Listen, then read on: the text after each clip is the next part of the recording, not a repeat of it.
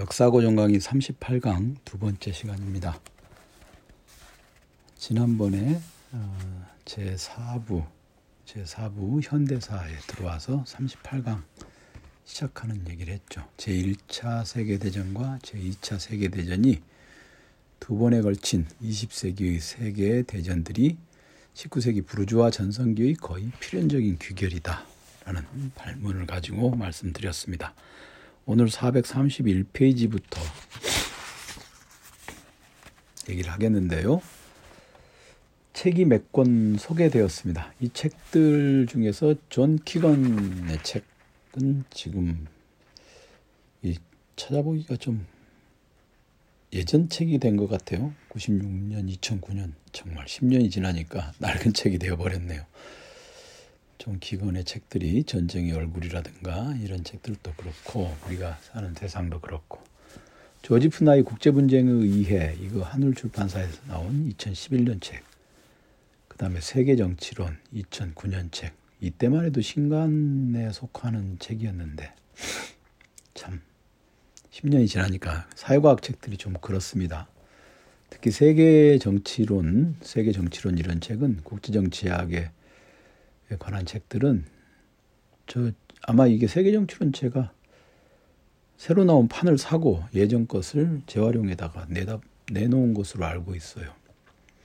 이런 책들은 끊임없이 업데이트를 해야 됩니다. 읽는 사람이 예전 책을 가지고 있을 필요는 없고 국제정치학의 주요 주제와 방법론, 주변 학문과의 관계 이거 제가 전에도 한번 말씀드렸던 것 같은데 이 역사고정 강의 제일 마지막 문장이 사회 구성으로 삶에 도움이 되는 정치적 경제적 상황에 대한 이해, 우리가 살고 있는 동아시아 세계에 대한 전망, 국제정치학적 지식과 지정학적 통찰 이게 우리 삶에서 중요한 역할을 할 것이다. 정말 느끼죠. 우리 삶에 도움이 되는 정치적 경제적 상황에 대한 이해 이게 없으면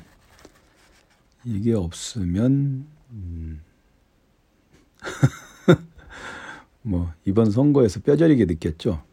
이게 안 된 애들이 이게 있는 인간들은 또 이제 자기의 일신상의 영화를 위해서 이걸 또 이용하는 이 족속들이 있고 우리가 살고 있는 동아시아 세계에 대한 전망 이건 정말 거기서 더 나아가서 국제정치학적 지식과 지정학적 통찰 이거 정말 고등학교에서 이런 건 필수로 외워야 되는데 국어, 영어, 수학 하고 이거 배워야 되는데 사실 이 역사고정 강의는 이런 데 좀 현대 부분은 이런 데다 좀 많이 신경을 써서 했어야 되는데 이게 좀 많이 없죠. 역사라고 하는 기나긴 큰 덩어리를 다루다 보니까 항상 중요하게 생각합니다. 전공 불문, 관심사 불문, 이 국제정치학의 주요 주제와 방법론, 지정학적 통찰 이런 것 굉장히 중요하죠. 자, 오늘은 제1차 세계대전에 대해서 이야기를 집중적으로 하겠습니다. 38강이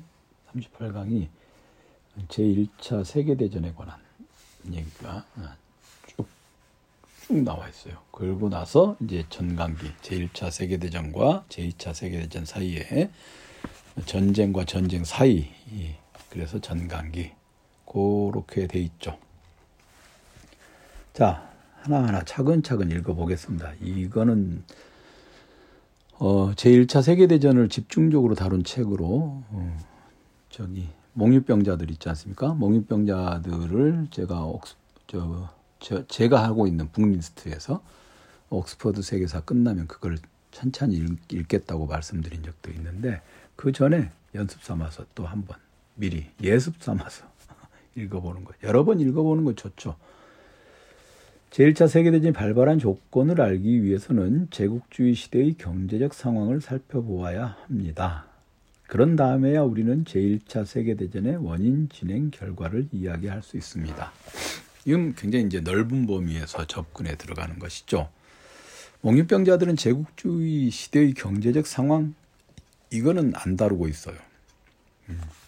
딱 그 안에 들어가서 다루고, 제가 지금 이 역사 고정 강의에서는 경제적 상황까지 하니까 뭐라고 그럴까요? 조감도라고 했죠. 이게 지금 용어가 엉망인데, 위에서 내려다보는 그런 것을 보고 있죠. 그리고 몽유병자들 같은 경우는 그 안에 들어가서 살펴보는 그런 것입니다. 제국주의 시대의 경제적 상황은 흔히 2차 산업혁명이라는 말로 집약된다. 기술이 획기적으로 바뀌면서 산업구조가 중공업 중심으로 재편되었다. 고무, 철강, 석유 등과 같은 새로운 원자재를 얻기 위해 새로운 식민지를 개척하기 시작했다. 그런데 여기에 이제 개입된 것이 화석 연료에 의한 기술혁명이죠. 이게 옥스퍼드 세계사에서는 인류세의 시작이지 않습니까? 이때만 해도 몰랐을 거예요. 저도 역사고정 강의를 할 때만 해도, 강의하고 책을 출간할 때만 해도 인류세라는 말을 몰랐습니다. 그리고 그 말이 정말로 중요하게 우리 시대를 규정하는 하나의 개념으로서 정착되리라는 것은 상상도 못했습니다. 그런데 그때 이후로, 2010년대 이후로 지금까지 공부 안 하고 있었으면 몰랐겠죠. 공부 안 하고 있는 사람은 여전히 모를 거예요. 왜 이게 기후위기가 중요한 문제인지. 예전에 미 합중국의 트럼프라고 하는 자가 대통령이 되어가지고, 참 우리나라가 약소국이다 보니 그런 사람에게도 뭐 머리를 조아리고 해야 되는 필요가 있긴 있었습니다만은, 뭐 기후위기 뭐가 위기냐, 뭐 겨울이면 춥잖아, 뭐 이런 식의 정말 허황된 얘기를 하고 있었죠. 끊임없이 이 역사와 시대의 변화를 공부하지 않으면, 이제는 환경이라든가 이런 거 공부하지 않으면 정말 세상 물정 모르는 사람이 되어버리고 말겠습니다. 그래서 어쨌든 기술의 변화가 산업구조의 변화로, 그리고 다시 원자재 수급구조의 변화로, 그러면 당연히 그걸 가지고 식민지 쟁탈전을 벌이겠죠. 거기서 제2차 산업혁명의 최종 귀결은 전략적 식민화다. 전략적 식민화다. 중심부와 주변부의 종속관계를 바탕으로 근대 세계체제가 성립했다. 물론 그 고대의 제국시대에도 중심부와 주변부가 있긴 있어요. 지배 종속관계를 바탕으로 그게 있죠. 그런데 고대 제국 중에 널리 알려진 로마 제국을 보면, 로마는 중심부와 주변부라고 하는 것이 이 근대 제국과는 다르게, 근대 그 식민 제국 시대하고는 다르게 기술 중심의 어떤 기술 혁명이 일어난 중심이 있고, 그 기술 혁명이 일어난 중심에게 원자재를 공급하기 위한 주변의 식민지가 있고, 그런 체제는 아니죠. 당장 로마 제국만 해도 땅이 넓어지니까 동로마 제국, 서로마 제국으로 나누고, 동로마 제국에도 정제와 부제가 있고, 서로마 제국에도 정제와 부제가 있어서 실질적으로는 4명의 황제가 다스리는 체제로 가지 않습니까? 그건 그냥 그 뭐라 그럴까요? 계층 질서의 구조 없이 땅이 4배로 늘어났다는 것만을 의미합니다. 근대 식민제국, 즉 근대 세계체제라고 하는 것은 고대의 제국체제하고는 다르게, 고대의 제국체제는 평면적인 확장이다 한다면, 근대 세계체제는 이를테면 수직 분업 구조를 가지고 있죠. 중심부에 기술혁명이 일어난 중심부에서 공장을 돌리고, 그 공장에 원자재를 공급하기 위한 주변부가 이렇게 쭉 붙어 있는 체제라고 할까요? 그것이죠. 그게 바로 이제 그 전략적 식민화 정책에 의해서 생겨난 거죠. 그래서 근대 세계 체제, 즉 식민지 전략적 식민화에 의해서 형성된 근대 세계 체제와 고대 제국 체제가 다르다. 같은 제국이라 해도 다른 구조를 가지고 있죠. 그리고 이 근대 세계 체제라고 하는 것도 제2차 세계대전이 끝난 다음 자본주의 황금 시기를 거쳐서 오늘에 이른 다음에는 또한 조금씩 달라지고 있죠. 요것도 요 구조가 달라지죠. 일종의 멀티센트릭, 즉 다극적 체제가 되었습니다. 다극적 체제가 되었습니다. 그래서 지금 원자재를 어디서 공급받느냐, 이것도 굉장히 중요한 문제지만 지금 현실적으로는 달러라고 하는 기축통화를 중심으로 또 돌아가고 있는 것이죠. 여기에서는 그러니까 차라리 근대 세계 체제가 나았을 수도 있어요. 주변부 국가로서는. 그냥 중심 국가가 하나니까 그 하나의 중심 국가에게 탄탄한 유대 관계를 만들고 그것만 유지하면 되었는데, 지금은 다극 체제다 보니까 우리가 미합중국하고 동맹 관계잖아요. 그럼 미합중국과의 동맹만 잘 유지하면 뭐 중국이나 이런 나라, 인도나 이런 나라 따위는 뭐 신경 쓰지 말고 살아도 되지 않을까. 그런데 또 그렇진 않아. 우리가 중국에 수출하는 게, 중국이 한국의 제1 수출국이에요. 그러니까 미합중국과 중국이, 중화인민공화국이 서로 양강체제로 대립을 하고 있는데, 정말 지리적으로 봐도 그렇고 무역의 어떤 균형을 봐도 그렇고 여러 지정학적인 안보의 위치에서 봐도 그렇고 딱 중간에 놓여서 이쪽하고도 잘 지내야 되고 저쪽하고도 잘 지내야 되는 정말로 괴로운 그런 상황에 놓여 있죠. 이게 근대 세계 체제에서의 중심부 하나하고 주변부의 종속 관계에 놓여 있는 주변부, 요 관계하고는 또 다른 그런 체제가 돼 있죠. 그러니 뭐 미합중국 대통령은 물론이고 한국의 대통령이다. 그러면 그냥 외교관계 능력, 이거 굉장히 중요하죠. 외교 문제 능력이. 여튼 제1차 세계대전 당시에 근대 세계 체제가 성립하였을 때 이제 너도 나도 그 국가들이, 중심부에 있는 국가들이 경쟁을 벌이게 됩니다. 이러한 경쟁 상황은 너무나 치열한 반면 해결의 방법은 마땅치 않았다. 해결의 방법이라고 하는 게 지금도 그렇죠. 그냥 미합중국이 나서서 미합중국의 주도 아래 유엔이 나서거나 이렇게 하면 되는데, 국제사회의 분쟁을 해결할 수 있는 상위 권위체가 없는 상황. 요거 중요한 포인트입니다. 국제사회 분쟁을 해결할 수 있는 상위 권위체가 없는 상황에서 그들은 결국 무력으로 사태를 해결할 수밖에 없었다. 지금 제가 읽은 문장에서 국제사회의 분쟁을 해결할 수 있는 상위 권위체, 요것이 지금 제1차 세계대전 당시에는 치명적으로 없는 상태였죠.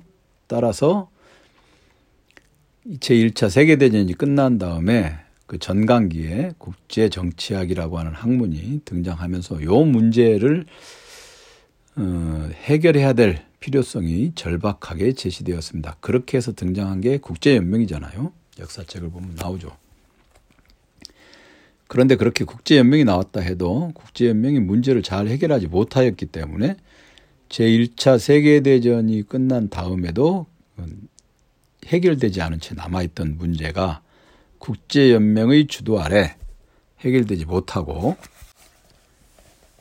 국제사회의 분쟁을 해결할 수 있는 상위 권위체로서의 아주 강력한 권위체였다면, 국제연맹이 그런 권위체였다면 결국 무력으로 사태를 해결하는 일이 또다시 일어나지 않았을 텐데 그게 잘 안 됐던 것이죠.